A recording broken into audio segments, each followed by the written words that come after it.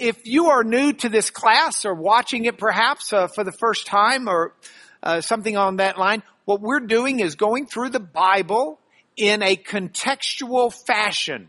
And so the sermons are being preached out of John, Acts, and Revelation, and the support texts are coming through in the life group classes and in this one. And so what I've done this week is covered what you would have read last week. You've got a handout for it, along with a handout for next week for you, few who want to read ahead. And so let's just dig right in. We started with Peter's sermon at Pentecost. Fits and dovetails with where Pastor David ended the sermon this morning. Jesus had said to his disciples, to his apostles, you stay here, you wait. And while you wait, when the Spirit comes upon you, you'll know when the time is right. And so the apostles stayed. They did decide to pick up someone to take the place of Judas, and the 12th apostle. And so they did so. And then Pentecost comes. Pentecost comes from the Greek word for 50, penta. 50. It's 50 days after Passover. It was a celebration, a Jewish celebration. And we weren't here last week to read about it, but it would have been in the handout last week had you been here for that. But with Mother's Day, we didn't have class. So you can grab that handout over the internet and read about Pentecost in more detail than we have time to cover today. But the Holy Spirit came upon the apostles at Pentecost. And the apostles were speaking.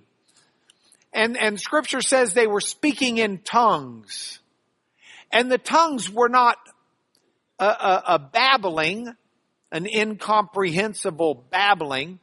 What people were hearing were the apostles speaking in the hearers' own language.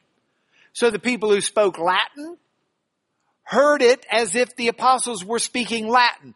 The hearers who heard Greek, who spoke Greek, heard it as Greek. Who spoke Aramaic, heard it as Aramaic. Who spoke Egyptian, heard it as Egyptian. And the reaction of the listeners was that something was going on. Something bizarre was going on. And we have a tendency to read that and think something bizarre was going on because the listeners were hearing it in different languages. But that's not really what the text indicates. The listeners thought the apostles were drunk. The apostles said, we're not drunk. It's too early in the day to be drunk. Now, some of you have friends who have no regard for the clock when it comes to how early you can get drunk. But they had regard for the clock. They said, it's too early. Luke doesn't tell us directly, but the inference is there. The people thought the apostles were drunk, not because the apostles were able to speak in different languages. Not because the apostles were babbling some incomprehensible language. The reason the people thought the apostles were drunk is not how the apostles were speaking, but what the apostles were saying. The apostles were saying, Jesus, whom you crucified, was raised physically from the dead. We all witnessed it.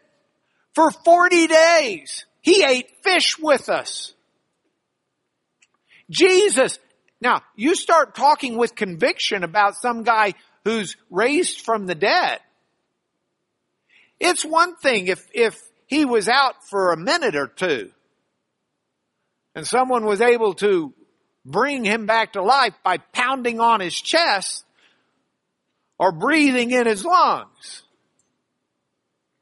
But dead for 3 days? That doesn't happen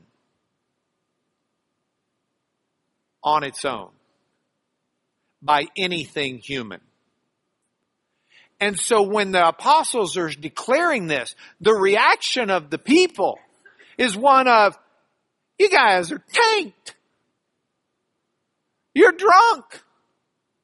If you really believe this, you have had one too many. And I suspect the apostles were not only saying the message, but were saying it with great excitement and fervor and energy. Because they had been waiting, as Pastor David indicated they'd been instructed to do. They'd been waiting, and finally the Holy Spirit came upon them, and came upon them in power. And they must have been giddy with what they were saying. So now you've got this message being proclaimed in this energetic, excited, enthusiastic fashion, and the initial reaction is, these guys are tanked. And Peter says, no, we're not tanked. It's too early in the day. Here's what's going on. And Peter lays out the gospel sermon, and he starts by quoting the book of Joel, the Old Testament book of Joel. If we look on the Elmo for just a moment. Thank you, Ricky Ship, for bringing a printed text. He said I could write in it. Peter, standing with the 11, lifted up his voice and said, men of Judea, all who dwell in Jerusalem, listen, these people aren't drunk. It's 9 a.m.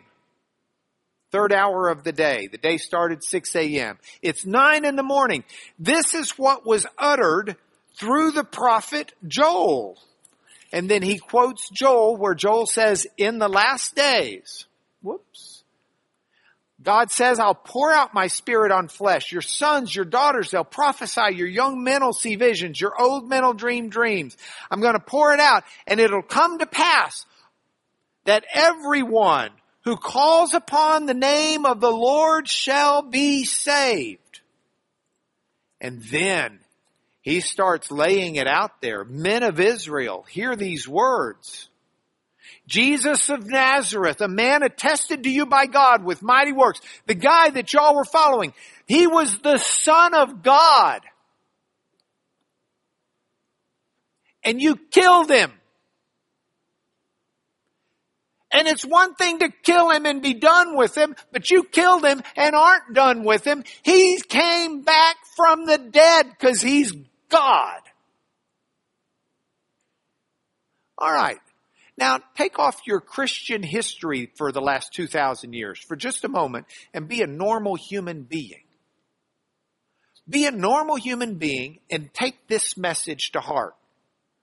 You tried to kill God. It didn't work. He came back. Guess who he's ticked off with?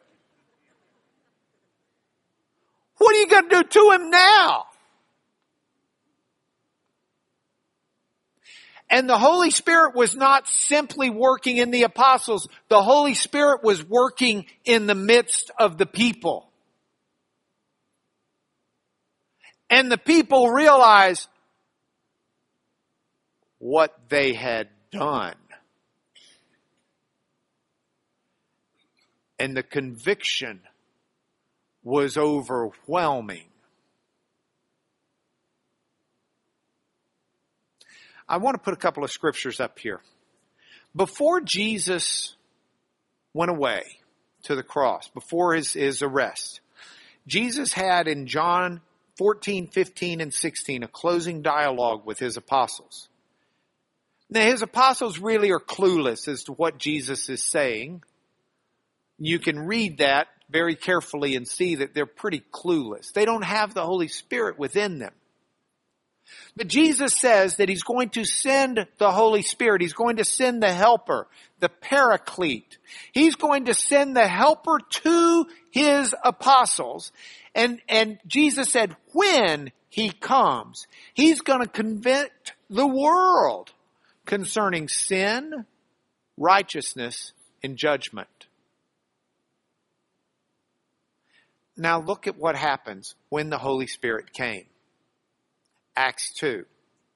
When the people, and these are people from all around the world, Luke's already said that, when they heard this, they were cut to the heart. And they said to Peter and the rest of the apostles, brothers, what shall we do? See, the Holy Spirit, Jesus said, would convict the world concerning sin, and they were convicted concerning their sin. The Holy Spirit did exactly what Jesus said the Holy Spirit would do on the day it came. He came. And so within the framework of that, the people were asking this question. What do we do with our sin? What do we do? We've violated. I mean, it's one thing to say, God tells me not to lie. And I told a little fib. God tells me not to be selfish. And I had a pity party. That's one thing. But to say, God told me to love my neighbor and I killed God over it. That's a pretty, I mean, if you're going to rank them, which we're not really supposed to do, that one's going to rank up at the top. I killed God. The angels are rejoicing when Jesus is God incarnate. All of the Christmas nativity, and I put an end to it. So the people, what are we going to do with this sin? Now, Peter's response is for the people to repent. He tells them to be baptized, to be born again, to receive the gift of the Holy Spirit, to accept it. That's what he tells them to do. Did Peter just come up with this? Or is there an Old Testament context where Peter, inspired by the Holy Spirit, taught by Jesus, knew what to say? I think it's all three of those. I think Peter had Old Testament teaching, he had been taught by Jesus, and clearly the Holy Spirit was directing his words. And so for Old Testament context, we put a couple of things in here. We put Psalm 90. Psalm 90 is a marvelous psalm. Look at Psalm 90 for a moment. Lord, you have been our dwelling place in all generations. It's not just this week, this month, this year, my life. Before the mountains were brought forth, before you formed the earth and the world, you were God. You're everlasting. From everlasting to everlasting, you're God. Man, we return to dust. 1,000 years in your sight are like yesterday, or just a 6-hour time period at night when you're on watch duty. That's 1,000 years. And that's not to be taken literally. It's poetic. We're not supposed to sit here and say, okay, so Jesus died 2,000 years ago. It's been 2 nights for God. Okay? No. The point of this is, when you go to sleep at night and you wake up the next morning, generally you feel like you just went to sleep. Now, as we get older, we might wake up 2 or 3 times in the night. But each time we wake up, we feel like we just went to sleep. That time passed. Like that. And that's the picture. 1,000 years for God. He's from everlasting to everlasting. He's outside of time. It's just poof. You sweep them away as with a flood. They're like a dream. Like grass renewed in the morning. Look at the psalmist in verse 7. We are brought to an end by your anger. By your wrath we're dismayed. You have set our iniquities before you, our secret sins in the light of your presence. We have sin, God. Here you are, a God from everlasting to everlasting, a God who the 1,000 years is just like that time when you're asleep. But you see our sin. You see our secret sin. You know what's going on within us. What are we going to do? How do we handle your anger? How do we handle your wrath? Our days, verse 9, our days pass away under your wrath. We bring our years to an end like a sigh. We live 70. If things are really strong, we live 80 years. But it's just toil and trouble. Then they're gone and we fly away. Who considers the power of your anger and your wrath according to the fear of you? So, teach us to number our days, that we may get a heart of wisdom. Have pity on your servants. Satisfy us in the morning with your steadfast love, that we may rejoice and be glad all of our days. Make us glad for as many days as you've afflicted us, as many years as we've seen evil. Let your work be shown to your servants, and your glorious power to their children. Let the favor of the Lord our God be upon us. Establish the work of our hands upon us. Establish the work of our hands. When you sin before God, is the response one of just ignoring God? No. Is the response one of just trying to sort through the consequences of his anger? No. Is the response one of ignoring the sin and pretending it didn't happen? No. The response is one of turning to the steadfast love of the Lord which never ceases. With honesty, with true moral guilt. God, I truly have sinned before you. I need your mercy and I need your love. Because it's nothing that I deserve, but that favor, Lord, can come from your steadfast love nonetheless. So that's where we started. So we started with Psalm 90, and the idea is turn to God. Then we added Isaiah 40 with the idea being God actually will comfort you in your sin as well as forgive you. Now that's an interesting idea, comforting you in your sin. Comfort? Yes. Why comfort? Because sin brings affliction. Oh, it may not at the moment. At the moment, it may actually seem pretty fun, pretty cool, or a lifesaver. But sin brings affliction just as assuredly as putting your hand in the fire brings a burn. It does. It's the reason God tells us not to do it. He doesn't tell us not to do it because He's just out to ruin your life. I'm going to save them, but I want them miserable. I'm going to save them, but they can't have fun. I would love for this new book idea to talk to Billy Joel. His line, I'd rather laugh with the sinners than die with the saints. The sinners have much more fun. Well, I've read about his life. I think I'm having more fun than he is. I can't help but wonder if that's really what he's thinking. Maybe he hadn't read the right followers of Jesus.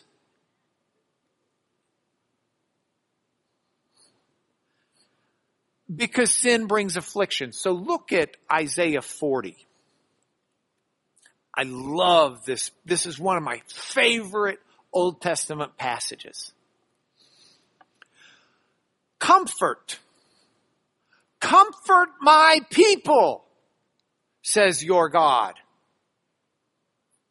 God is telling Isaiah to bring comfort to the people. Speak tenderly to Jerusalem.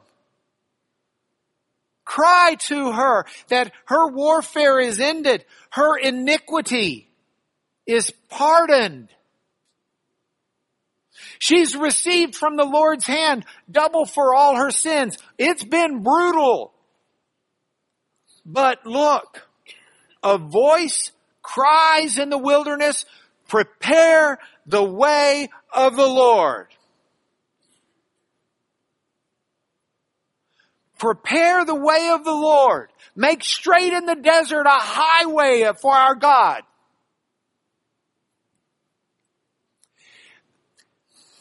This is, we're told by Matthew, Mark, Luke, and John, who are all quoting Jesus. This is a prophecy about John the Baptist. Because the comfort for the people of Jerusalem and the world, the tender voice of God, to speak to their sins, to pardon their iniquities, is Jesus Christ. And then we have the famous passage. Famous because it's quoted, can you think of two different places? Bible trivia, history trivia. Every valley shall be lifted up, and every mountain and hill be made low.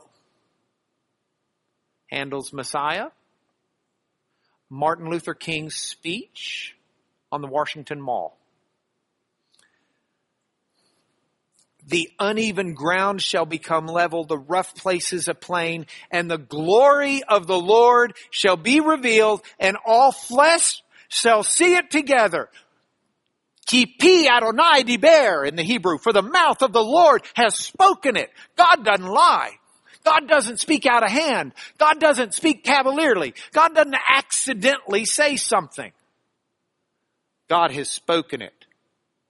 The Hebrew is just gorgeous. Ki pi Adonai diber, for the mouth of the Lord has spoken it. You saw the movie with Pharaoh, so let it be written, so let it be done. He was nothing compared to the Lord. God said it. God has spoken it. And by the way, if the mouth of the Lord has spoken, what should we be looking and listening for?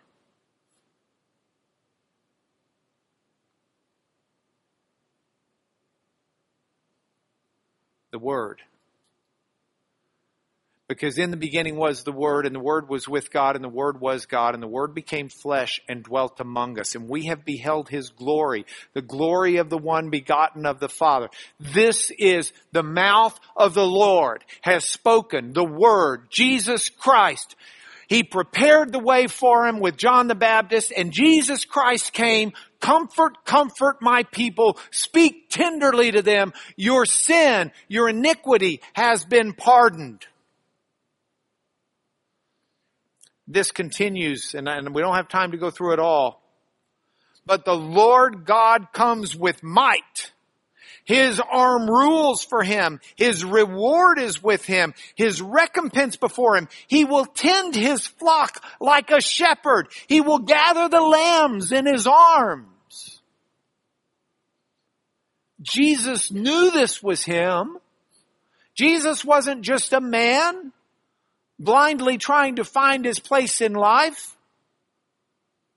Jesus knew he was the fulfillment of this magnificent prophecy. And Jesus promised that he would carry his lambs in his bosom. He would gently lead those that are with young.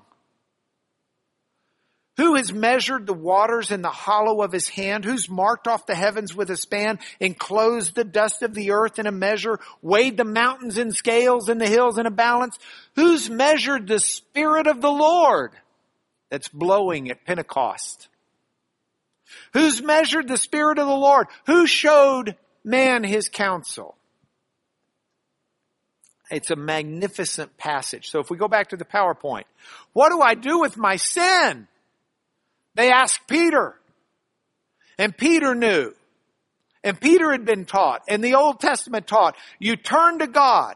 And God comforts and forgives through Jesus Christ. And then Ezekiel 17.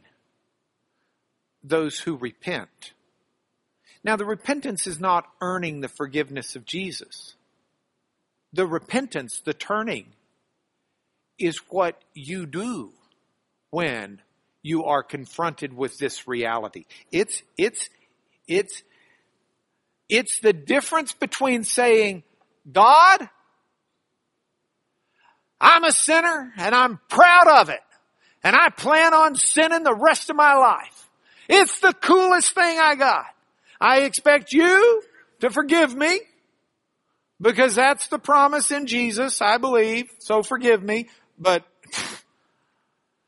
I'm going to give you a lot to forgive because I really like this life and I'm going to embrace it. No, that's pretty fake. Now don't get me wrong.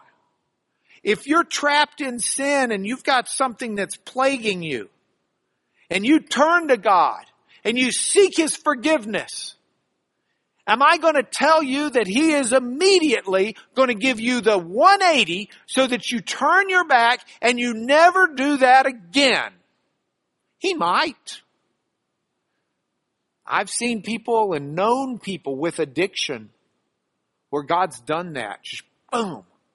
But I've also known people with addiction where God has helped them through that struggle and they fall down and they get God's comfort and forgiveness as they repent and they try again and they try again because it's a snare, it's a trap. There is an evil being that's trying to destroy their life and make them miserable.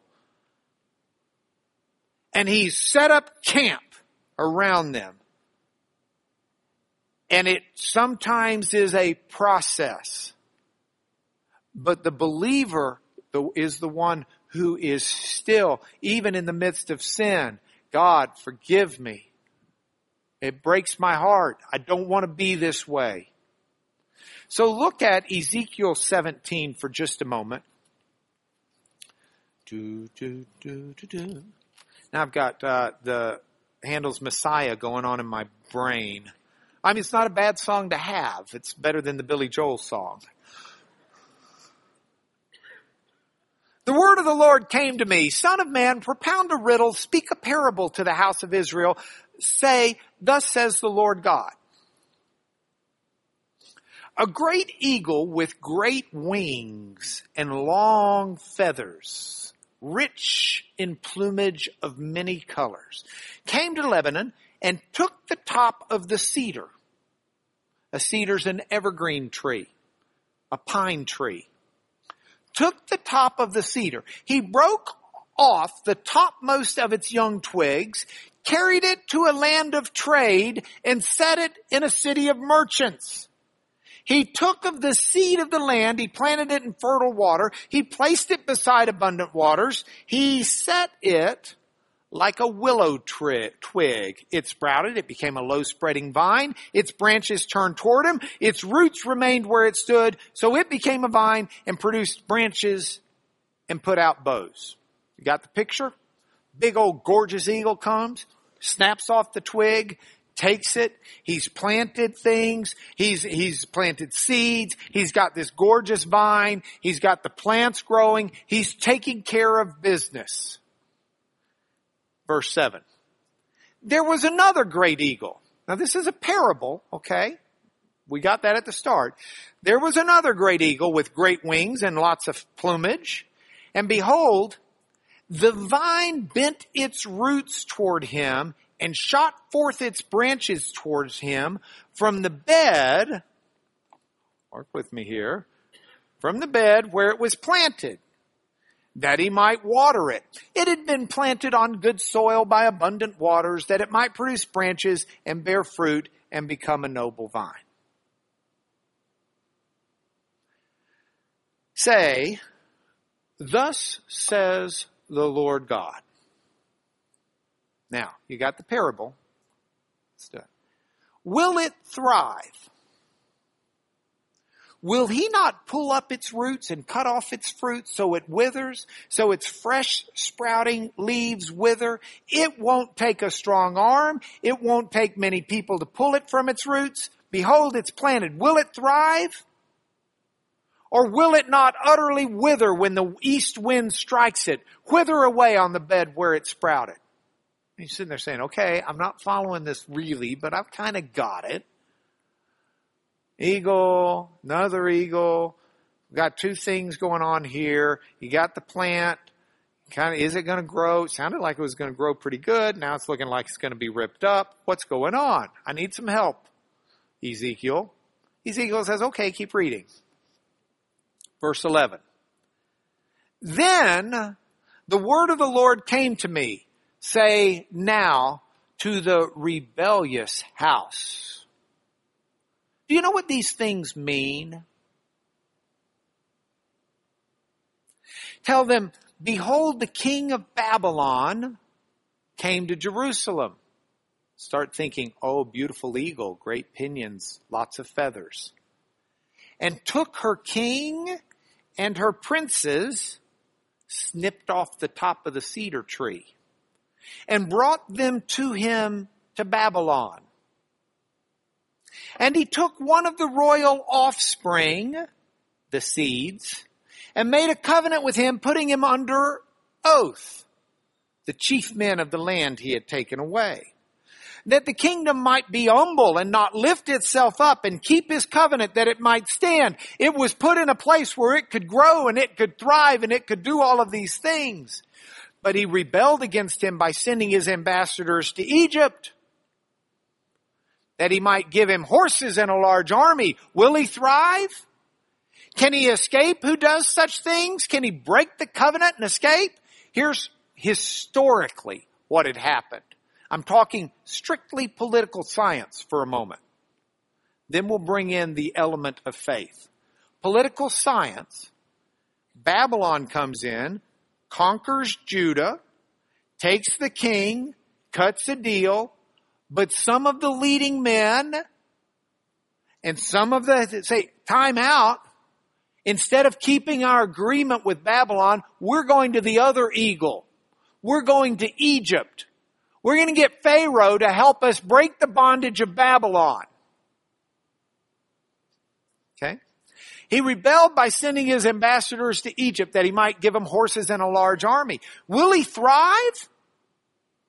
Will this new planted thing over here work? As I live, verse 16, declares the Lord God, surely in the place where the king dwells who made him king, whose oath he despised, whose covenant with him he broke, in Babylon he shall die. Pharaoh with his mighty army and great company, he's not going to help him in war. When mounds are cast up and siege walls built to cut off many lives, he despised the oath in breaking the covenant, and behold, he gave his hand and did all these things. He shall not escape. Now, it's just not going to work. I'm going to have to skip in the interest of time and go to the end of this chapter to help you see the final buzz. Thus says the Lord God, I myself will take a sprig from the lofty top of the cedar, and I will set it out. I will break off from the topmost of its young twigs a tender one. I myself will plant it on a high and lofty mountain. On the mountain height of Israel will I plant it, that it may bear branches, produce fruit, and become a noble cedar. And under it will dwell every kind of bird. All the trees of the field shall know that I'm the Lord. I'll bring low the high tree. I'll make high the low tree. Every valley will be exalted. Every mountain brought down. And all the trees of the field shall know that I am the Lord. I bring low the high tree. I make the low tree. Dry up the green tree. Make the dry tree flourish. I'm the Lord. I have spoken. I will do.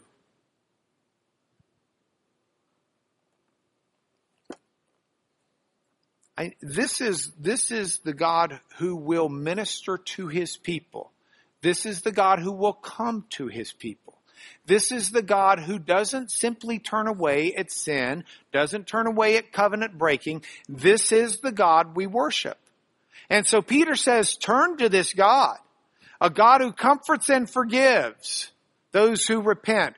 Turn from where you were and live right before him and let him establish you. And 3,000 were added to the church that day. It was a magnificent day in church history. All right, we don't have time to get through all the days, but let's go through it a little bit more. So the time period passes. We don't know exactly how many days. Acts 2 ends with the fact that the church continued in a daily breaking of bread, and the apostles teaching and preaching and the fellowship, Acts 2:42. And then we roll into Acts 3. In Acts 3, there is a lame man. And Peter and John are going to the temple to pray. And the lame man says, hey, can I have some money? Alms for the poor? He's a beggar by the side of the road. And when I was in Sunday school as a young kid, we sang that song, silver and gold have I none, but what I have give I thee.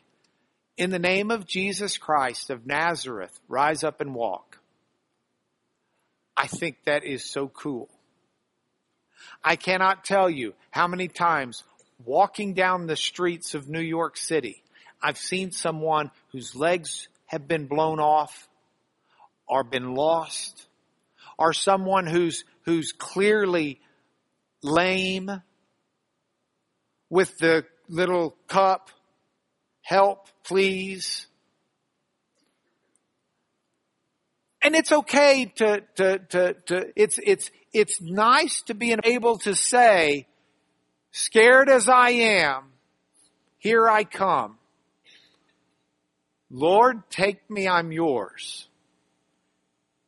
Lord Jesus, I believe. It's a whole different world.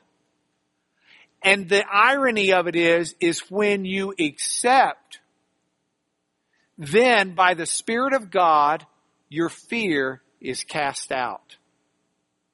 And that's the story from the Chronicles that we had, 2 Chronicles 17 through 20. When Jehoshaphat accepted, the Spirit of the Lord came and removed the fear from the people. Because what is there to fear? Once you've accepted the Lord Jesus, what is there to fear? Next week we'll start talking about Stephen, the first martyr to get stoned. And he's not afraid. Why would he be afraid? He has the Spirit of God within him. He's exactly where he needs to be. So, side story for a moment. This week on Wednesday, I was speaking at a seminar of about 750 plaintiffs' lawyers. It was not safe to be in that city at that day because the plaintiffs' lawyers were everywhere. And my part of this symposium was to be interviewed by a woman who's a lawyer and a friend of mine. She's also a PhD psychologist. And so she interviewed me in front of everybody and about this case that we had just tried. And so I'm up there and she had been at the first day of the trial for opening statement and watched, and she came and watched I don't think she came at closing. I think it was just opening. But I didn't have a memory of it because I was kind of zoned in on what I was doing. So I didn't remember this until she asked me. But she made this statement as she started the interview. We're just sitting in these two seats in front of everybody. She said to me, Mark, on the day you were set to give opening statement, packed courtroom, media there,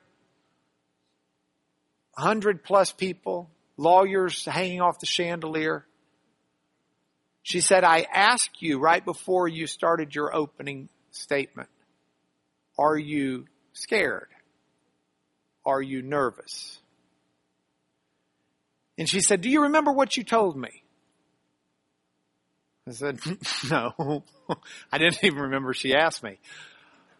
I had to say, no, Lisa, I don't remember. What did I say? Hoping I had said something that seemed halfway real. And she said, you looked at me and you said, no. And I said, how can you not be scared?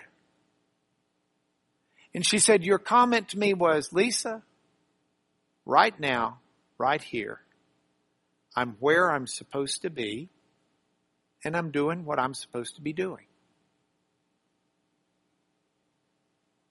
What's there to be afraid of? Now, well, thank God he's brought me here through a lot of fear. But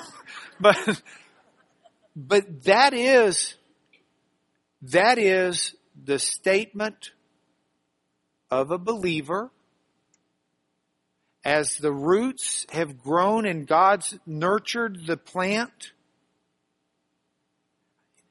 If we're where we're supposed to be, doing what we're supposed to be doing, what are we afraid of? Nothing. And so I really hope we can get that as we looked through that. And that was the point of that story. I'm going to skip to the points for home. You can't see the PowerPoint anyway. But as oh man. Okay. If you want, read the thing, because it's got some good stuff in there. Ananias and Sapphira. They learned the hard way the importance of honesty and integrity. They had theft instead of honesty and integrity. Okay. So here are your points for home. Point for home number 1. Raise your hand if you've never sinned. Oh man, I'm with my people. We're all in this together. Lord, we repent. Lord, we turn to you in your steadfast love. I got to tell you, I've noticed as you get older, your sins generally change. But they all have that same root. That root of faithlessness. That root of selfishness. That root of immediacy. Living for the moment. Not taking time to be still and quiet and recognize the Lord.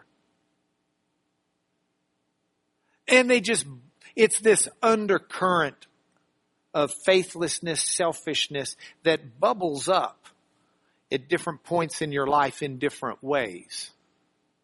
But it's still there. As Martin Luther said, the best human deed is tainted with at least a little bit of selfishness. So let's don't fool ourselves. Let's don't run from it. Let's admit it. But let's do it with repentance. Lord, please help us. Grow us out of this. Empower us through your Spirit, not only to be convicted of sin, but of the righteousness in Jesus, so that we can live before it. And we can do this because we worship a saving and a healing God. He's not out to destroy us. He's out to remake us in his image. And so we do that, and we do it together in fellowship. Would you pray with me? Lord, we come to you on our knees spiritually, recognizing the greatness and wonder of who you are, of your steadfast love, your everlasting nature, above and beyond all time and comprehension, more beautiful than we can understand or see. And we know that we present ourselves on our own, marred with sin, with selfishness. And Father, I think a lot of times, at least speaking for myself, I don't even see it. But I know intellectually it's there. And then the times that I do see it, Lord, it's so, in some ways, disheartening and disgusting. But Lord, don't ever leave us there. Please let your Spirit wash over us afresh and anew in the midst of our repentance. Immerse us in your Spirit and the power of forgiveness, the resurrection power of Jesus Christ. Transform who we are. Take away our fears, Lord, and plant us firmly with feet on not just the gospel, but the faith that comes with being in the right place before you at the right time, doing what you'd have us to do. We thank you for the chance to share the words that you've given for us in Scripture. We pray through Jesus our Lord. Amen.